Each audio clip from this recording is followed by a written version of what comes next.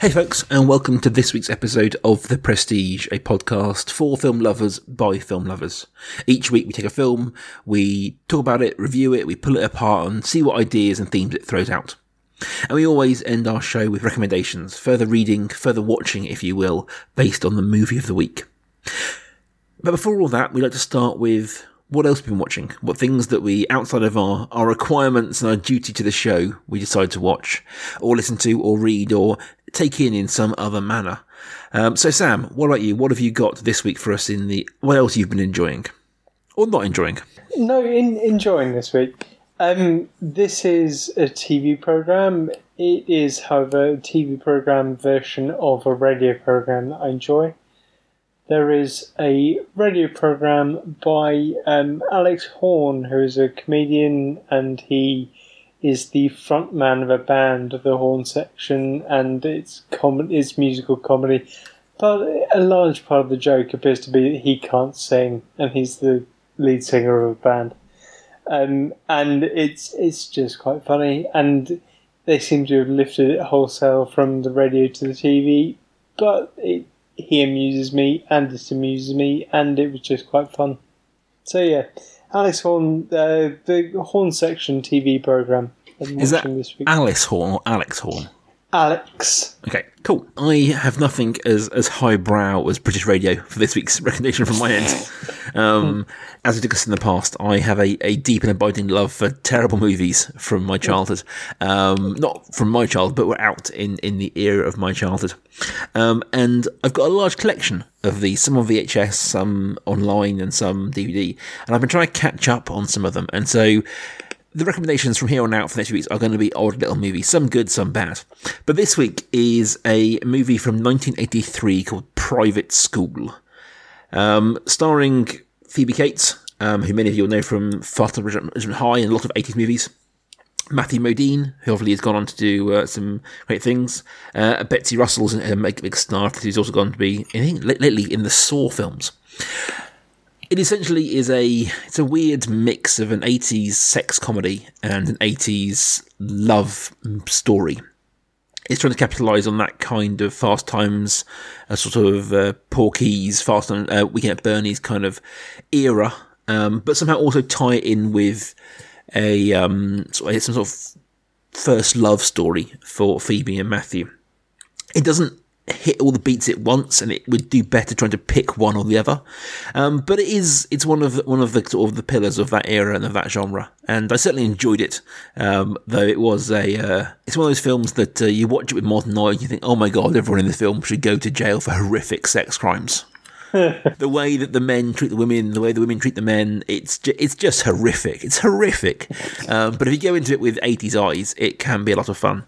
Private School in 1983. I'm writing the show notes for the show, and I will occasionally it'll be a film that I know, and I'll know some of the people involved, and I'll be able to sketch out, and as Rob's talking, some that I just have to Google.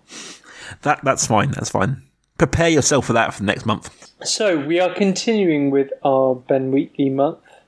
And after a break last week, we are going ahead with his 2013 film, A Field in England.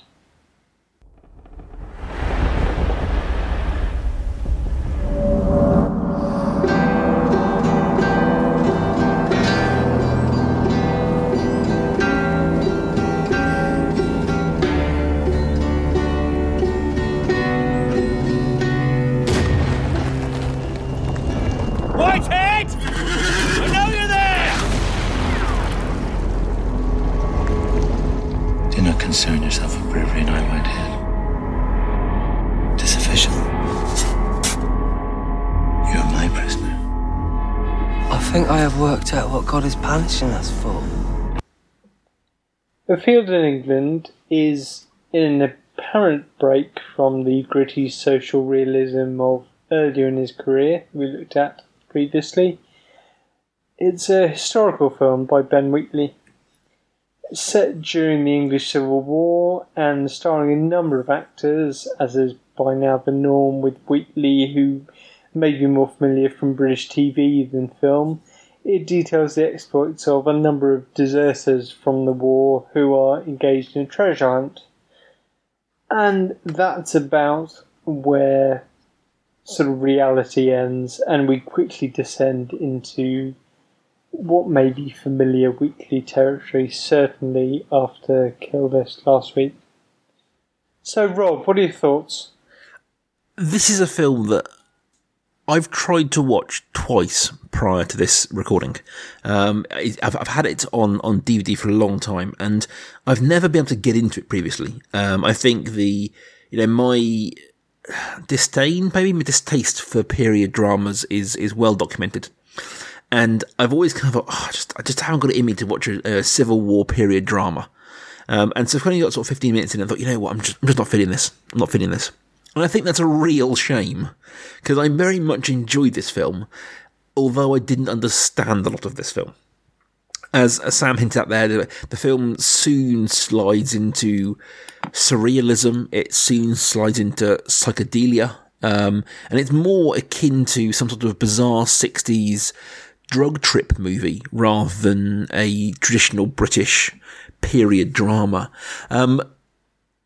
I did like it. I really liked it. The black and white of the film, I felt, kind of added some sort of grittiness to what otherwise could be quite a otherwise it's an exploitative movie. And I think that the tricks of storytelling and editing that Wheatley's picked up doing adverts and doing TV kind of comes forth, especially towards the end when the drugs really kick in and things get incredibly weird, both in the narrative and also in the filmic texture of what we see.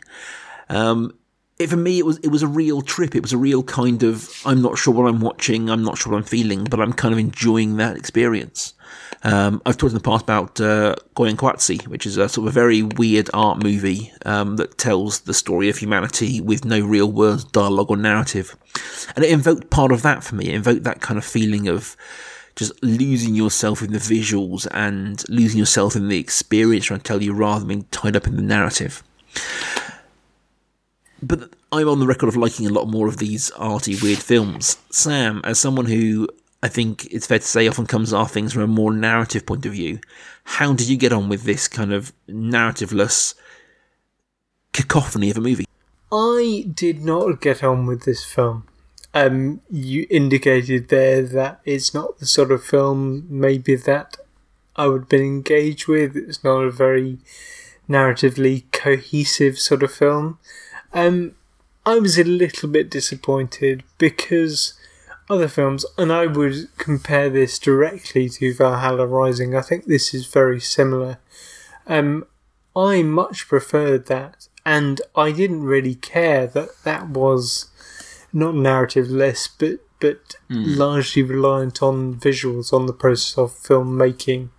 I didn't mind that about the Refn film at all, and I just did not get on with this film, and I thought it was a bit of a shame. But I did think there were lots of very interesting things about this film, and I don't think I want to dwell for too long on what I didn't like. I did, as you've mentioned, his sort of history in adverts and TV editing comes to the fore, and I did very much like the way that the film was constructed like that. I'm not as adverse as you to historical pieces, and I sort of got on board with that. I happen to be teaching about this time in history at the moment, so I was sort of in the flow of that. It was the psychedelic bits I didn't really get on with. Although, actually, saying that, I was all set to really not like this film at all, and then you just said something there in your review about this being a psychedelic film, this being essentially a drugs film, and that made me think about the film completely differently, because I think I had a set of preconceptions, not going into it, but sort of after seeing the fact there was a historical drama first of all, and the different characters talking about that and the references to the period. And I think I got a bit sidetracked into thinking this isn't the film that I want it to be. And if you think that this film, certainly the second half of it, is playing with reality and playing with psychedelia and playing on the paranoia around drug taking, some of the distortions in identity that other filmmakers in sort of a more psychedelic arena have discussed, this film makes much more sense, and I would have liked it much more. So I should have heard your review before I saw the film, essentially. I to me it felt it slap bang in that kind of genre mashup, for a real want of a better word, because I don't like the phrase mashup particularly when it comes to film genres. That kind of cross genre film then that he's done. So Down Terrace being this mix of the gangster and the kitchen sink, and Kill List being the mixture of this kind of crime drama and also this folk horror. And this felt to me like this weird mixture where he took the elements of the British psychedelia scene or the Italian giallo horror movies that use this kind of breakdown in visual language, taking those and then infusing those into what could be a period drama. No, I don't know a lot about the period particularly, but there are obviously references here to obviously the real things going on with the battles and the wars, and references and allusions to what life was like and the feeling of how magic and science were kind of coming together, and the Reformation and all of that. There were references, and knowing that informs part of the film, but then also that slams up against this kind of drug trip movie where their breakdown in reality is mirroring our breakdown of the filmic reality, at least. So that I liked. I can see what you're saying. If you go into this expecting this to be a period drama, you're not gonna get on with it. In the same way, I think maybe that's to throw it back to the last or season before, when we looked at Marie Antoinette. Like, I went into that expecting it to be some sort of punky version of a period drama. Maybe it was a bit more refined than I thought it was going to be. And the expectations I brought to that movie meant that I didn't engage with it in the way that other people who really love that film didn't come with expectations. Yeah. I think what we may, and we can sort of see this more as we have a sort of retrospective of his whole career next week, but it seems to be what we've got emerging is Ben Wheatley's aesthetic as a director seems to be to take, as you said, take different genres and throw them together. And what he's doing here is taking, it seems like he's seeing how far apart you can take those things. I mean, Down Terrace, okay, gangster and British kitchen sink, they don't feel too distant. No, it's like as the films go on, they get further and further apart, and it's almost as if he's daring himself. He's saying, "What would it be like to throw together not even two genres? This is sort of like you mentioned, giallo horror and historical drama and psychedelic drug trip. What would you like to throw all three of those together?" I mean, they are just about as far apart as you get. So what would happen if you put those together? Well, the director has having read some interviews about him, about this film, he did say that he's had a script for this knocking around for years and he could never nail it. And it took his wife, Amy, to come in and overhaul it and add the psychedelia elements to it, for it to work for him. And I think that's interesting. Like, it's as you say, it's almost that kind of pushing of boundaries. And filmmakers, I think, often fall into sort of two camps, and they move between the two of them, like being very comfortable in what they do and really pushing those boundaries. And some directors we've talked about, they clearly fall into a groove, and they just kind of do that, and they're good at it, And one of my favourite directors, Spielberg, is kind of in a groove. Like, he kind of does the same thing. It's a very good thing, does it very, very well. But I'm not expecting Spielberg to break out with some sort of, intense horror movie. That isn't what he does.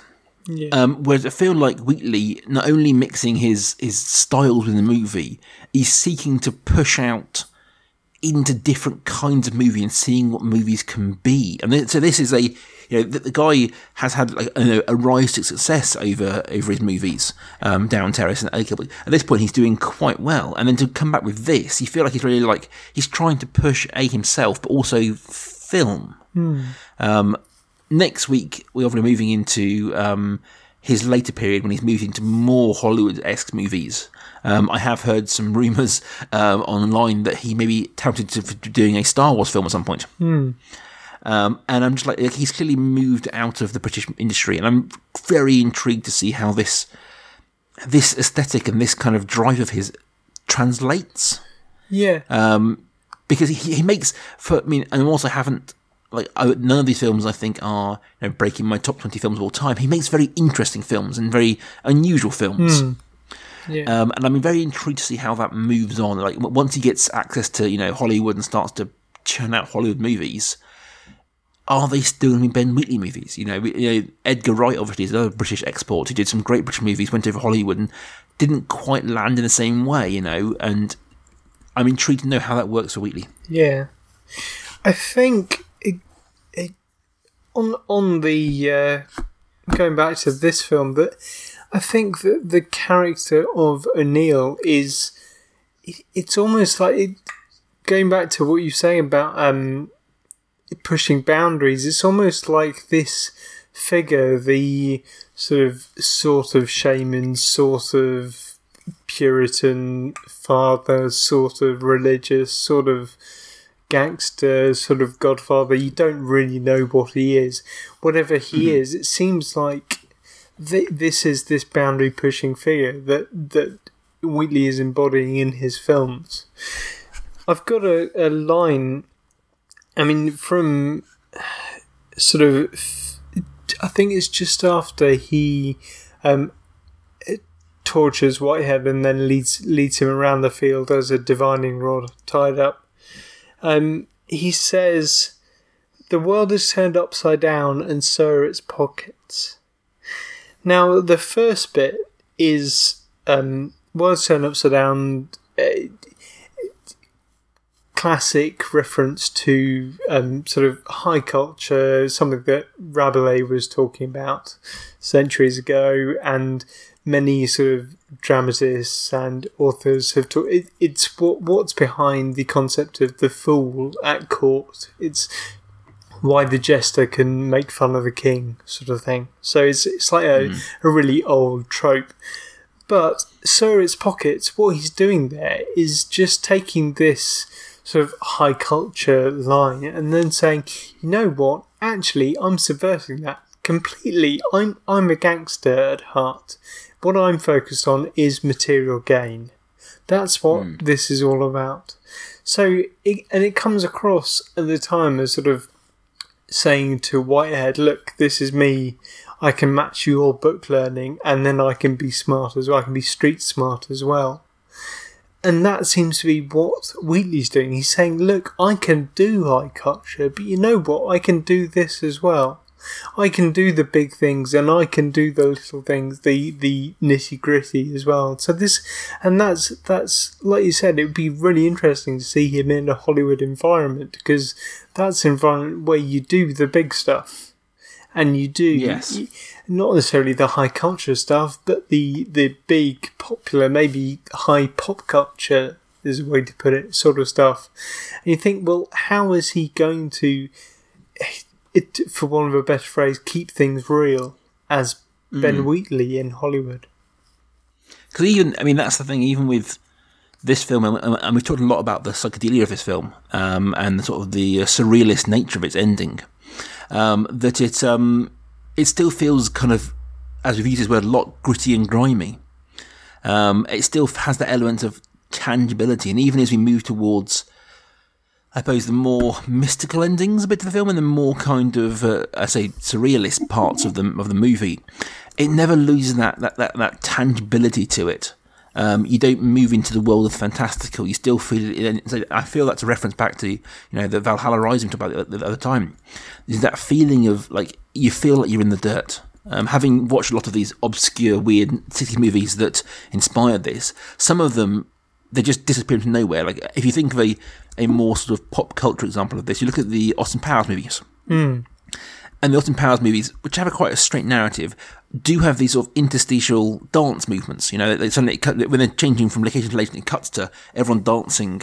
It's sort of in this sort of flower power way, and that's a sort of similar sort of version where there's a disconnect between the narrative you're seeing and this kind of the disconnection that happens in their lives. But this seems to maintain that, and you end up. There's a flow of the movie. You don't jump into weirdness. You feel the weirdness kind of creeps up on you, inch by inch. It's like, they're pulling up a rope, and then suddenly a person's there. Like, well, that's a bit odd. And then, obviously, the divining rod, when it becomes that, is even weirder. And like, it just slowly starts to dissolve as a movie, and offers us less of a narrative and more of an experience. And I do want to go. I think I like the fact the film really offers no answers whatsoever. Having come from Kill List last week, which offered probably maybe a few more answers, and there may be a more of an actual narrative hidden in there. This film, it feels like there is no, like there isn't. I can't watch a film again and again and again and work out what's going on. I'm not going to, because we left reality behind. Yeah, my notes ended with a question. It was, I mean, what is this final shot? Has Whitehead renounced religion? What is going on here? And the film, I mean, the film ends with him kind of going back through the field, but back through the hedge, and finds Friend and Jacob and Cutter still there and waiting for him. And there's elements of, going into the underworld into this, of Hades, of purgatory. There's the idea of O'Neill being the devil. And what does that, are we looking at a Judeo-Christian analogy of what's going on here? And more, given its period, more pagan, possibly. The film is one of those movies where it's trying to set itself up to possibly be interpreted in so many ways. You end up, but with the end, at the very end, you mentioned the little coda, of questioning the nature of everything. And the fact that in effect, even before the really weird endings, Friend dies and comes back, and you see him kind of he gets reborn. And there's obviously sort of a Messiah-esque sort of resurrection bit going on there as well, and it feels like it's throwing a lot of metaphors at the wall, and it isn't too concerned about which ones stick. And I would possibly think that may be a failing of the movie. I think the film would have been stronger if there was something it was getting at, even if we didn't know, even if it wasn't portrayed to us. The film, by its nature, feels like maybe they haven't got a clue what's going on, let alone from our end. Yeah, and it feels that's why I'm not really surprised when you say he had it kicking around for ages, because this feels very, I'm not going to say juvenile, but it feels like it comes from a young director's mind in that way. I wouldn't be surprised if this were an earlier film. It does feel very, I mean, and this is not meant in a way it may sound as a hard way, but it feels very kind of like very first film, very student film school kind of film. And I say this as someone who's been through, got a film degree and made and shot films that are, I'm so clever, look at me, I'm a film student, I'm going to do this thing. It feels very like that. Obviously, I think done in a far more technical and creative manner, but so that's what I'm feared we'll lose next week, is his feeling of like, he's still just playing around, he's still just having fun making weird movies. And as much as I like Hollywood, it isn't a place that often deals well in the weird. It likes a solid return on investment for its money. Yeah. So, do you have some recommendations for us, Sam? I know you weren't keen on this particularly, but is there a better place to point us? Yes, well, I'm not a huge fan of this thematically, but I do have a couple of suggestions. One is a producer, Claire Jones, who worked on this. Now, I have a reason behind this recommendation. The recommendation, you may not expect it to be the sort of thing I'd recommend. It's Nanny McPhee from 2005. I bring this up not because it's a great film, although, okay, it's not a bad film. The sequel, I should imagine, is not worth watching, but the first one was pretty good. The reason I bring this up is for you, Rob, because this is a film that I looked at and was struck by the colours and thought, that's really interesting. And I think someone who knows more about colour in film would have lots of interest and lots of interesting reactions to the use of colour in that film. So that's my recommendation. That's one recommendation.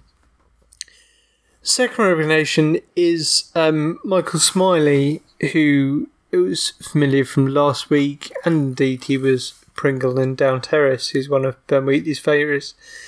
He was in one episode of a TV series. This is not a huge part, so this isn't a particularly strong connection, but I did really enjoy the series, and this appears to be a theme from last week. I was sorry it didn't get recommissioned. So it's a single 3-episode series. It's Ambassadors from 2013.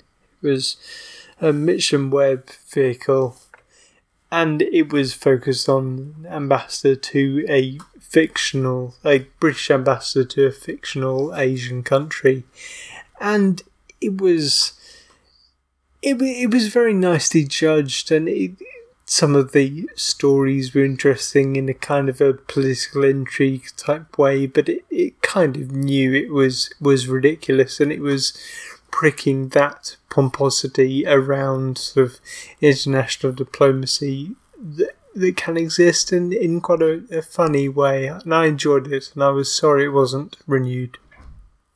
So there's my recommendation for this week. Nanny McPhee and Ambassadors. Excellent. I've also got two, both mine are movies. One is a Ackley movie, and one is as close to thematic as you're going to get with this kind of thing. So, first of all, my actor. As you mentioned, a lot of the actors in this are British TV or kind of minor character actors. And the character of Jacob, one of the men they come across, played by Peter Ferdinando, who's been in a lot of things. But it did pop up in a movie from last year, which I really, really enjoyed. It has some problems, and it has certainly some racial insensitivities, but I've got a lot of time for the original anime and the remake, and that is 2017's Ghost in the Shell. It is flawed as a movie, but one that I'm happy to sort of accept the flaws and still enjoy. He plays Cutter, who ultimately is the villain of the piece, a sort of multinational CEO who is sort of doing nefarious deeds. But it's a film, having loved the anime, it was one of the few animes that I really do enjoy. Having seen a lot of that come to life was a great pleasure for me. And the film got, because of some problems, notably around casting Scarlett Johansson as a historically Asian character, it didn't maybe get the sort of the love that it may have deserved. So I wanted to champion that a little bit. The other one is, we talked a lot about this film being a drug trip and about sort of the experiences of drug and that feeling of discombobulation that comes with drugs and the feeling of disconnection from the world. I wanted to talk about another drug film that I saw probably way back when I was about 17, 18. It's one of the first really weird films that I ever saw. And that's Naked Lunch, which is a Cronenberg film based on a book of the same name. It's about a exterminator getting addicted to the spray that he uses to kill bugs, and how he starts to hallucinate giant animals. And he starts to hallucinate his typewriter becoming alive, and all the Cronenberg tropes of the kind of the weird mixture of man and machine and nature and nurture, and this kind of biomechanical goop that sort of lines all his movies. It has all of that, but from a drug trip point of view. It is a very weird book and is a very weird movie, and many people who thought the book was unfilmable, and the film does a fair job of it.